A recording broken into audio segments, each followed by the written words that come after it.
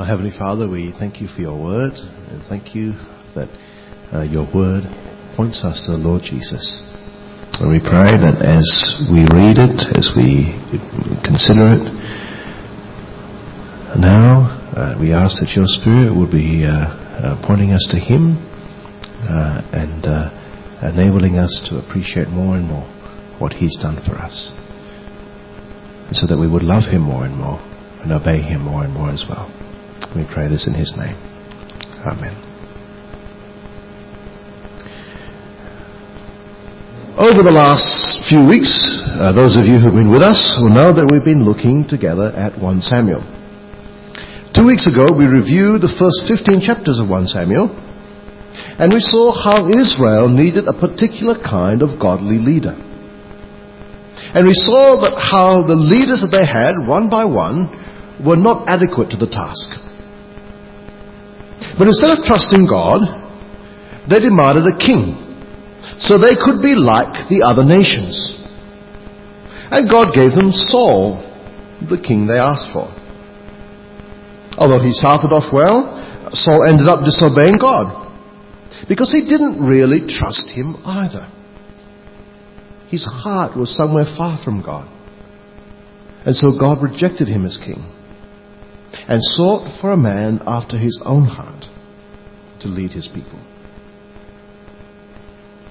Last week we saw how God provided a king for Himself in 1 Samuel 16. God told Samuel to secretly anoint David, a shepherd boy, and the Spirit of God left Saul and rushed upon David. And so David became the anointed one. We noted that Messiah in Hebrew or Christ in Greek both mean the same thing. They mean the anointed one. And so David was God's chosen Messiah at the time. He was hidden in the sense that his identity as chosen king was unknown, but he was no less God's promised king who would eventually take over the kingdom. And in the meantime, David found himself in the court of Saul, playing the lyre to soothe Saul's mood whenever he was disturbed by an evil spirit. Now, we don't know how long this arrangement lasted for, although it seems likely that it was an intermittent thing. For here in chapter 17, David is back in his father's house, and Saul is out on the battlefield. It may be that Saul's fits were sporadic, so that when he was feeling fine, he let the boy go home. It may be that because Saul was going to the battlefield, David, not being old enough, was given leave to go back to his dad. Or it could be, as some people think, that this is a flashback to between the two halves of chapter 16. Could be, but doesn't need to be, so it probably isn't. Doesn't really matter either way. Here in chapter 17, the narrator gives us what was probably one of the most important turning points in David's life. This is the event that catapults him to fame, that makes him a household name in Israel, and lays the groundwork for the popular support that will eventually make him king. Now, it's a familiar story to many of us, not to all of us, but to many of us. But let's not let the familiarity rob us of the very important lesson that God wants to drive home to us in this story. So, if you know the story well, try to forget that you know it. All right? Make an effort to listen to it again with fresh ears. The first scene we have in this passage is a big picture one. It's like we're at the movies, and we have a panoramic shot of two armies. Verse 1 of chapter 17 tells us the Philistine forces were in Israelite territory, and they camped between two villages, Succoth and Azekah, which are in the valley of Elah. The Israelite forces were also in the valley of Elah. But they weren't both at the bottom of the valley. In fact, neither were. They were on opposite mountainsides of the valley, facing each other. And so the picture we have in verse 3 is the Philistines camped on the mountainside on one side, the Israelites on the other, and the bottom of the valley between them. So they're facing each other across the valley underneath. Now, the next scene zooms in on the camp of the Philistines. And as the camera zooms in closer, we see a man coming out of the camp. And he's a big man. A big man. A big man. Whose height, verse 4, was 6 cubits and a span, more than 9 feet. He's even bigger than Raj. Right? So I think we can call him a giant. His name was Goliath. He came from Gath, a Philistine city west of Elah. And not only was he big, he was heavily armored. Chapter 17, verses 5 to 7. Just listen to how they describe it. He had a helmet of bronze on his head. He was armed with a coat of mail. The weight of the coat was 5,000 shekels of bronze. He had bronze armor on his leg, a javelin of bronze slung between his shoulders. The shaft of his spear was like a weaver's beam. His spear's head weighed 600 shekels of iron, and his shield bearer went before him. Now, that might not seem so terribly exciting to us, but back in those days, that was state-of-the-art weaponry. So we've got this huge warrior in the latest armor. No wonder he was so confident. Confident enough to issue a dare in verses 8 to 10.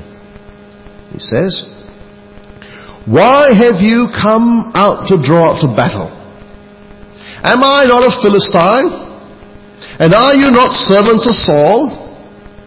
Choose a man for yourselves and let him come down to me. If he is able to fight with me and kill me, then we will be your servants. But if I prevail against him and kill him, then you shall be our servants and serve us."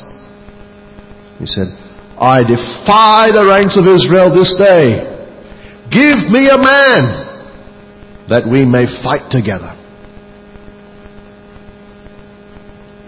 And you can understand why in verse 11 that Saul and all Israel were dismayed and greatly afraid.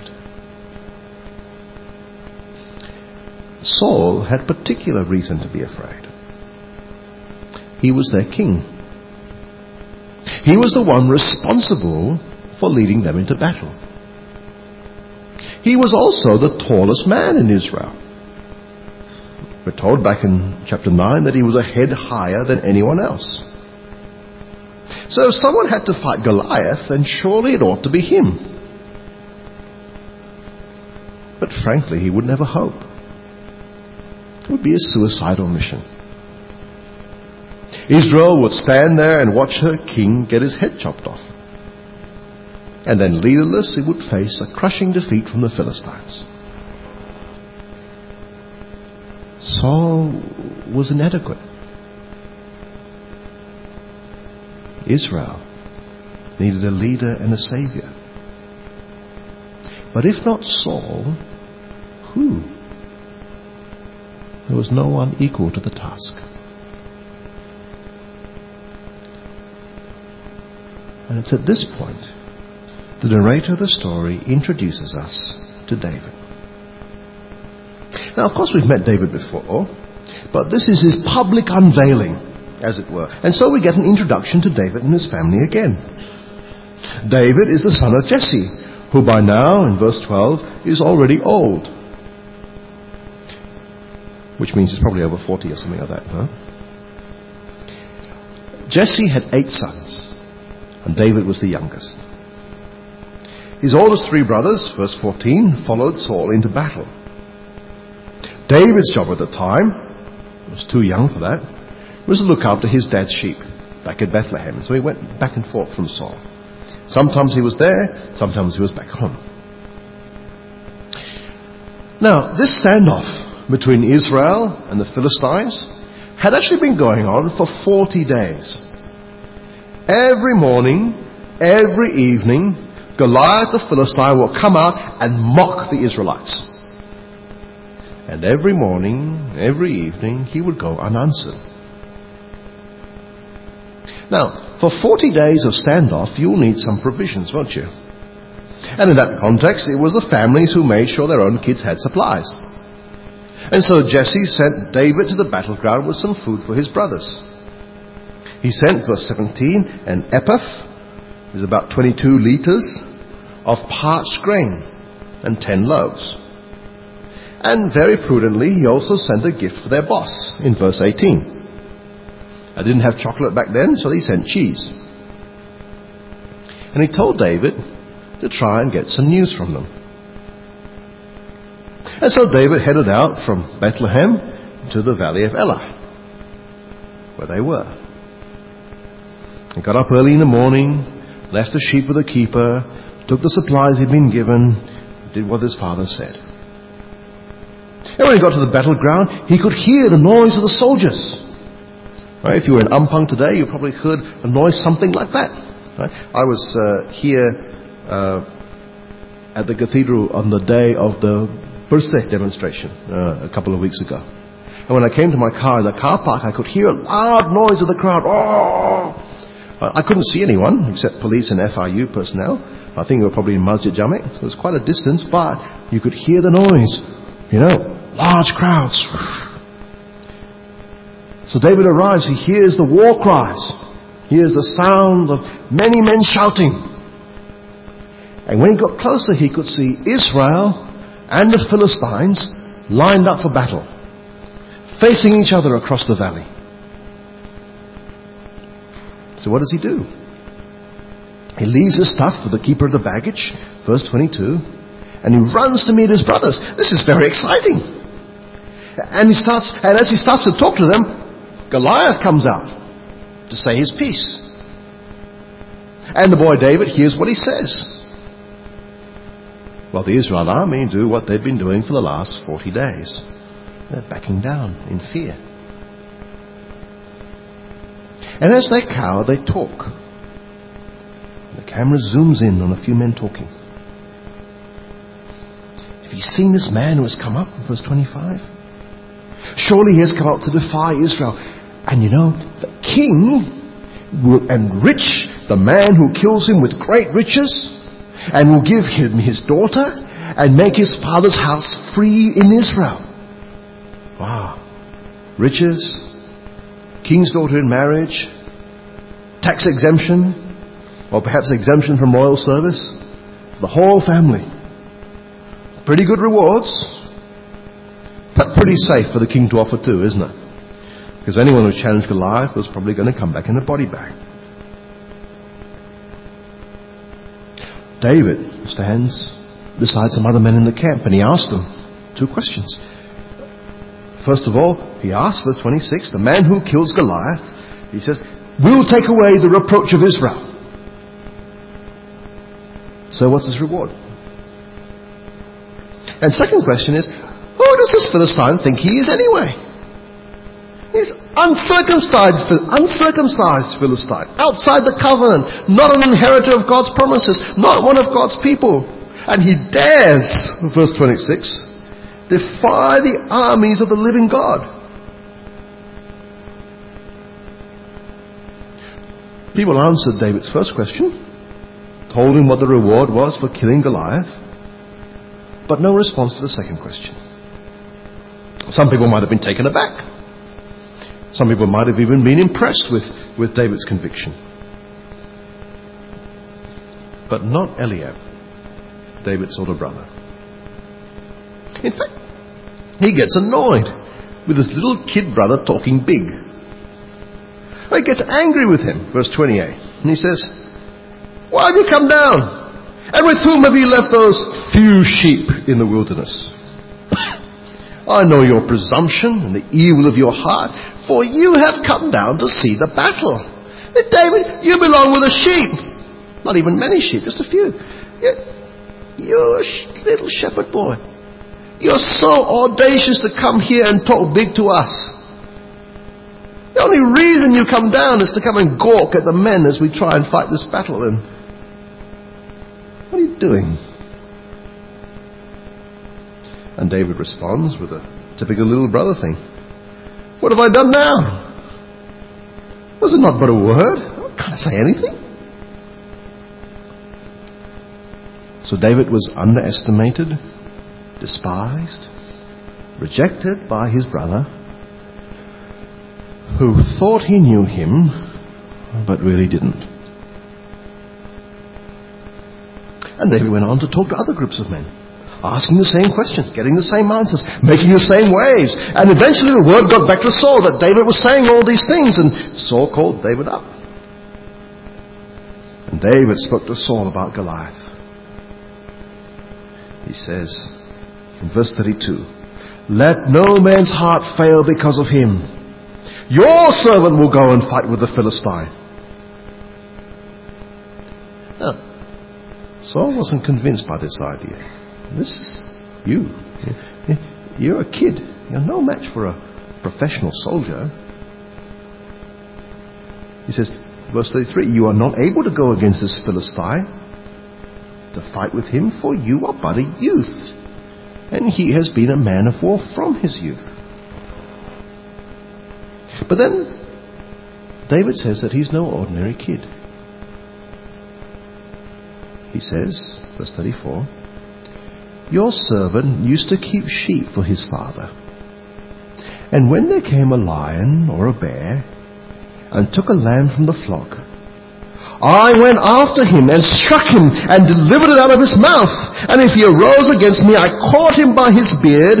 Just imagine catching it by his beard. Right? "And struck him and killed him." Wow. That's pretty impressive, isn't it? Now, we know that David is God's anointed one, God's chosen leader for his people. So the lion and the bear would have been practice, if you like, for a much bigger task. Furthermore, David's care and protection of his sheep would be a foreshadowing of his care and his protection of God's people when he was king. But Saul didn't know all this. He's just impressed by David's feats. But David continues confidently in verse 36.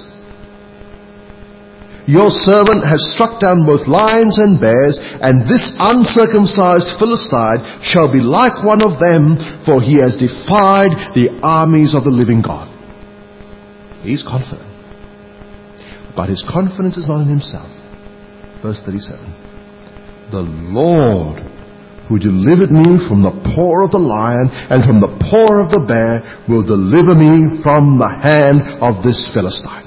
David knew it was God who saved him, the one who rescued him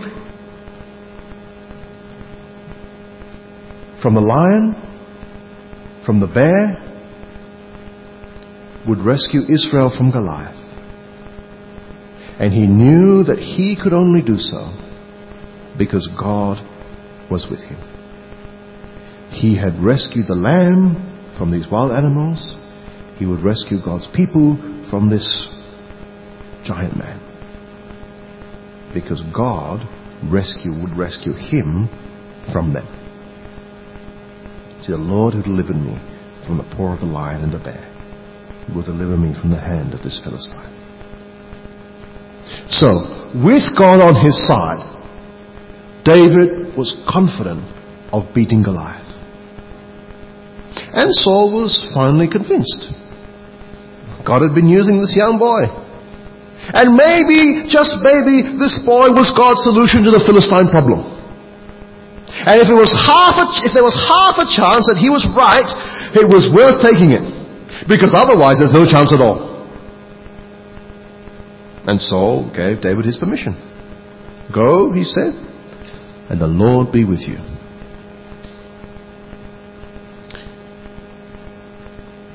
Now, Saul didn't want David to fail. His life, the lives of the Israelites, depended on him. So he wanted to give him the best possible chance. And so in verse 38, Saul put his own armor on David. A bronze helmet, a mail coat, a sword. But the problem was David wasn't used to them. He hadn't tested them. He hadn't proved them. And he was reluctant to go with them. And in the end he said to Saul, "I can't take them. I'm sorry." And took them off. Because he knew how God in the past had used him without all this stuff. Normal weapons of warfare would just impede him. Normal armor of defense would just slow him down and distract him. He would fight the battle with different weapons. His deliverer will be God alone. So David put his sword down and once again picked up his shepherd's staff, which was really just a long stick. He would go into this battle as a shepherd, not as a warrior.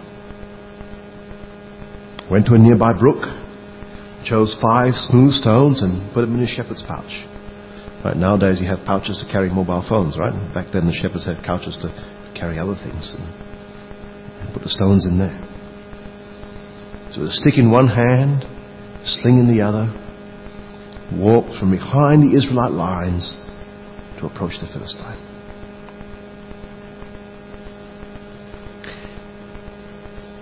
From afar, Goliath must have been pleased that he finally had someone to challenge him. And he in turn came out from the Philistine camp with a shield bearer in front of him for defense. But as he got closer, he got a better view of what Israel had sent out to fight him. And he couldn't believe his eyes. Here he was, top-class warrior, 9 feet tall, with state-of-the-art weaponry. And the Israelites had sent out a boy with a stick and a sling. Can you think of anything more ridiculous than that? Now, the kid, it says, was good-looking and red-faced. But this was a serious battle, not a beauty contest. What were the Israelites trying to do? Insult him? And so he began to shout at David from afar, "Am I a dog that you come to me with sticks?"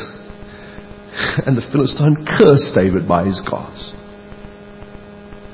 But he wasn't going to go light on David just because he was a boy. He'd teach him and the Israelites a lesson or two.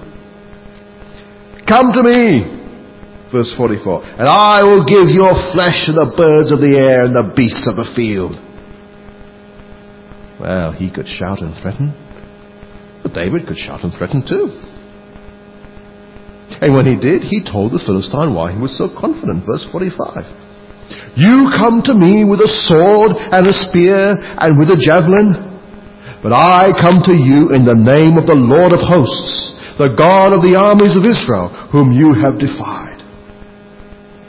See, this was not just David versus Goliath. It was God versus the one who challenges him. When Goliath comes against David, he's coming as the Philistine. When David comes against Goliath, he's coming as the anointed one. He is coming in the name of the Lord of hosts, the God of the armies of Israel. Almighty God, who is more powerful than anything or anyone. See, when you think about the giant Goliath, a boy with a stick and a sling doesn't seem very impressive. But when you think about Almighty God, the creator and ruler of the universe, a 9-foot man with a sword and spear or javelin seems even less impressive. It all depends on your perspective. And friends, that's always true, isn't it? The world often seems so impressive to us. The ways of the world so powerful and therefore sometimes so attractive. And you always want to be on the side that's most powerful, whatever side that is. There's an attraction there. We are little people beside others whose power and influence are far, far greater. And we are tempted to fall in behind them. Depending on where we work or study or live, those temptations will be different. In fact, these powerful people all believe different things. They'll do different things. And so the temptations will be to follow them in different ways. But the answer is always the same. It's all a matter of perspective. Put them beside us and we're pretty weak and unimpressive. Put God into the picture and they are practically nothing. All we've got to do is make sure that we stay on God's side.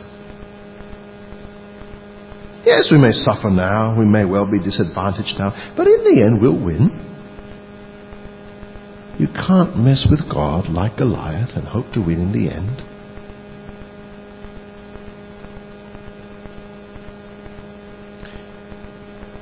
David knows that God is with him. He is the anointed one, sent to rescue Israel. And so he has confidence, not in his weapons, but in his God. And he responds to the Philistine in verse 46. This day the Lord will deliver you into my hand, and I will strike you down and cut off your head, and I will give the dead bodies of the host of the Philistines this day to the birds of the air and the wild beasts of the earth, that all the earth may know that there is a God in Israel. And that all this assembly may know that the Lord saves, not with sword and spear, for the battle is the Lord's, and he will give you into our hand.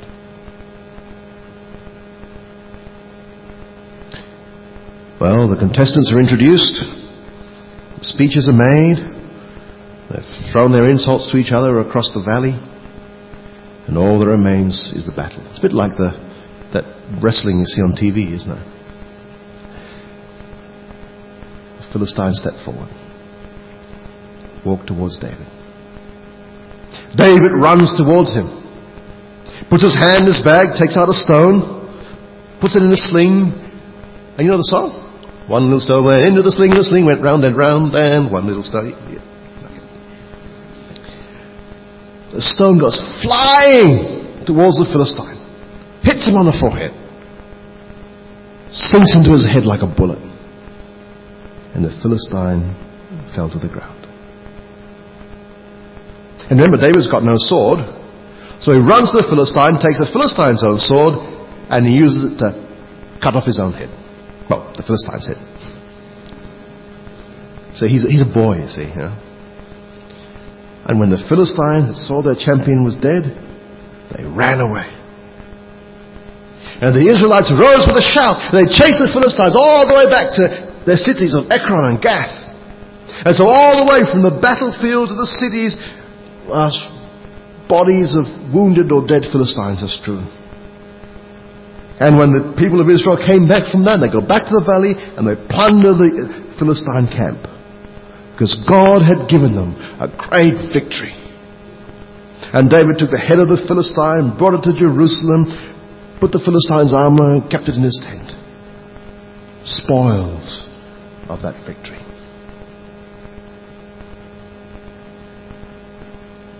And then in verse 55 to 58 of the chapter, the last little scene there, that's definitely a flashback. And it flashes back to when David is walking out to meet the Philistine. And Saul turns to Abner, his army commander, and says, "Whose son is he?" See, Saul knew David, but he didn't know his family. We might have forgotten. If he lives and he kills the Philistine, Saul needs to know the father of the man he's pledged his daughter to. And if he dies, he needs to know where to send the body. Abner doesn't know. He says, Saul tells him to find out, but he doesn't need to do much work to find out, because David makes it back alive, and Abner brings him to Saul, and Saul again asks him the same question. "David, whose son are you, young man?" And David answered in verse 58. "I am the son of your servant, Jesse the Bethlehemite." That's who I am. And that's the end of the story. Well, it's a great story, isn't it? Kids love to hear it over and over. Beth, my little daughter, loves to hear this story. Keeps on telling that story again. But what relevance does it have to us? And she likes that song bit. Sing it, Daddy, sing it. Yeah. Okay. What's the relevance to us? What do we learn from the passage? Well, we can learn from David's example to trust God, can't we? We do need to trust God. But we've got to be careful here, because it doesn't mean that we can do anything and fight any battle if we trust God. That God will give us whatever victory we ask for, no matter how improbable, if only we'll step out in faith like David. Because you see, it's not as if any Israelite from the Israelite army could have defeated Goliath if they trusted God like David. David was different from the rest of the Israelites because he was the anointed one. God's Spirit was upon him. God had empowered him to save the lambs from the lion and the bears.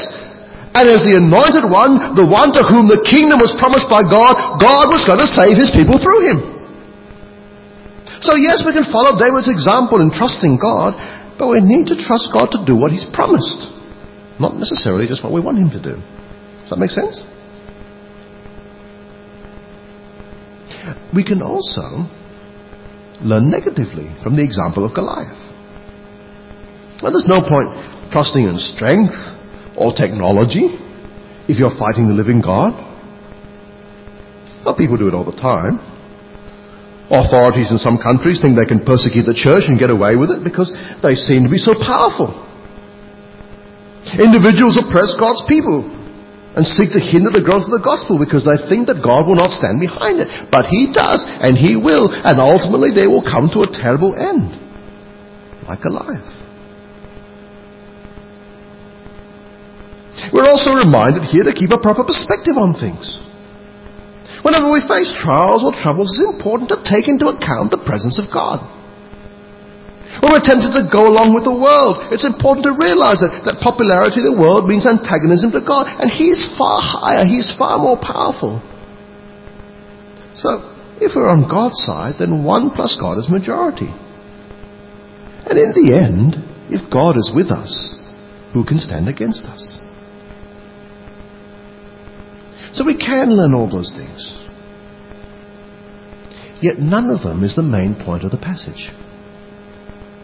They illustrate points that are true and helpful to remember, but none of them is the main reason why God gave us this passage in his word. Because think about the narrative. We ask ourselves, where do we fit in the story? Whose example is there really for us? Who are we like here? We like David? Well, he's the anointed one of God. Who does David point forward to? Us? Who does David point forward to? Jesus. That's right. He points forward to Jesus, the Son of David, the truly anointed one, the Messiah, the Christ, God's ultimate King. David's life, even as we saw last week, is a foreshadowing of Jesus. And if David points forward to Jesus, who stands in relation to David in this story like we do to Jesus? Whose connection to David in this story is like our connection to Jesus? Well, surely it's the people's, isn't it? Israel of old were God's people under God's King. And we are God's people under God's King, the Lord Jesus. So where we find ourselves in this story is not in David, but in the men of Israel. We are like the armies of Israel, threatened by the enemy, facing certain death, unable to help ourselves, cowering before the enemy, and then saved by the coming of a Savior to participate in a great victory. David points forward to Jesus, God's King.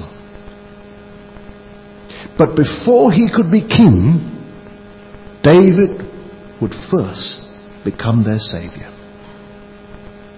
And he saved his people by being their representative. He represented his people. He fought on their behalf against the enemy. And David looked unlikely. He was even despised and rejected by his brother as being pretentious and stupid. His weapons were not the weapons of power, and yet he trusted God, despite all the odds, because he knew that he was God's anointed one. And through him, God won a big battle for his people. And because of that victory, because he was Savior, he would ultimately be king. And friends, that's exactly what happened to Jesus. Jesus was God's promised king. But before he could be king, he would first become our Savior. And he saved us, his people, by being our representative. He fought the battle against sin, the world, the devil on our behalf. He fought for us against the enemy. He did what we could never do. We could never have defeated Satan ourselves. We could never have won the victory over sin. But by His perfect life and His death on the cross in our place, He represented us. He stood there instead of us. And He won the victory on our behalf. Like Jesus, David was despised. Like David, Jesus was despised and rejected by his brothers. His family underestimated him. So did his town. So did his nation. He came to his own, and his own esteemed him not. And he looked so unlikely when he went out for battle. His weapons were not the weapons of power. The only thing that looks more ridiculous than a boy trying to fight a giant with a stick is a man trying to save the world by hanging on a cross. Yet he did.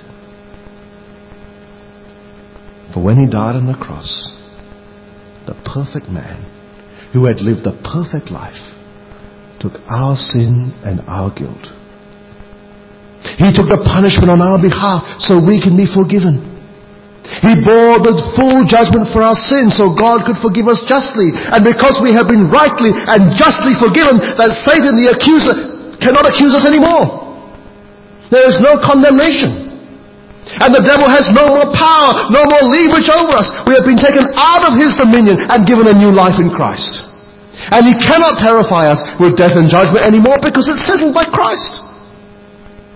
And so just like David won the victory for Israel, Jesus won the victory for us. For he trusted in God. He knew he was God's anointed one, and God would see him through. So, yes, going to Jerusalem to be crucified looked foolish. Like going out to Goliath the way David did looked foolish. But like David, Jesus knew he was God's anointed. And through him, God won the big battle for his people. And the proof of that was in the resurrection, where God brought Jesus back from the dead in victory. And because of that victory, because he is Savior, he would ultimately be King.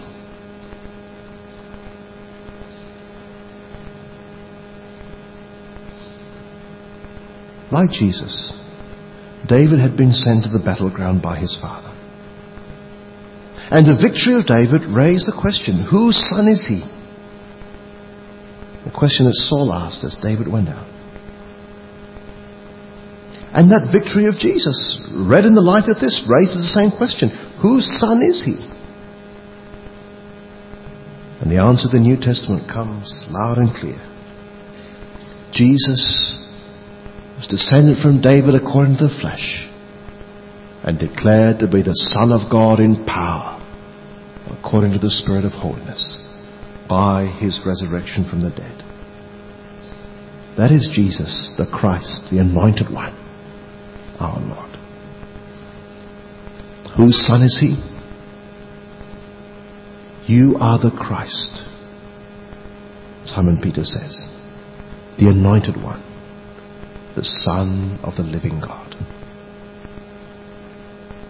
And so, friends, the main thing we learn from this passage is not about trusting God like David or not opposing him like Goliath. Those are incidental things that we've rightly noticed as we went along. And it's certainly not about how God favors the underdog or about giants in our lives we can kill with 5 smooth stones of faith, hope, and love and 2 other things you may care to dream up, which are not in the passage at all. What we really learn, the main point of this passage, is that the Christ, that is the Messiah, the Anointed One, saves God's people by representing them in battle. He saves God's people by representing them. And just as David was Christ for Israel, Jesus is Christ for us. Like Israel, we needed our Savior King. And now we learn that his victory was won for us. we learn from this passage to depend on him. That in and of ourselves we could not save ourselves from our enemies of sin and Satan and death and hell, but that Jesus Christ faced them for us and fought the battle on our behalf. The Anointed One has won the victory. The Lamb has conquered. Salvation belongs to him. The one who saved us is now King. We knew he was David's son, and now we know he is God's son.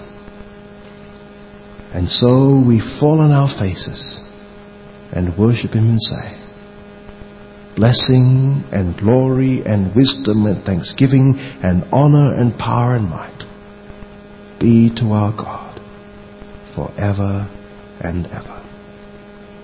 Amen. Let's pray.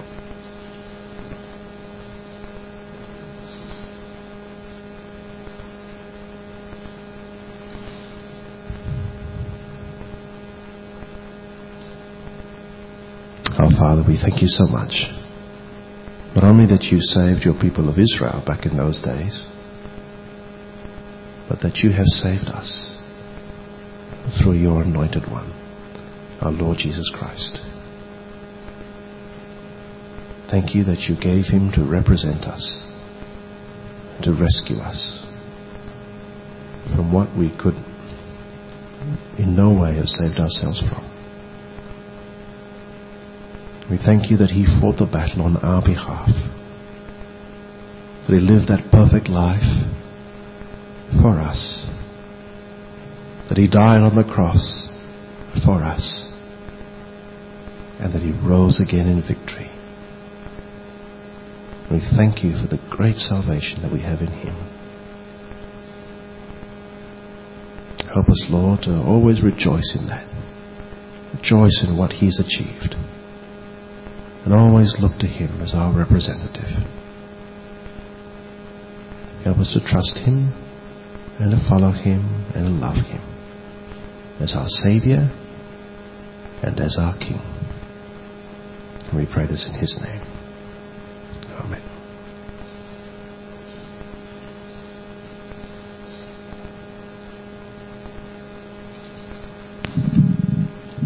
We've been reminded today that we all have a dreadful enemy, far more powerful than any one of us.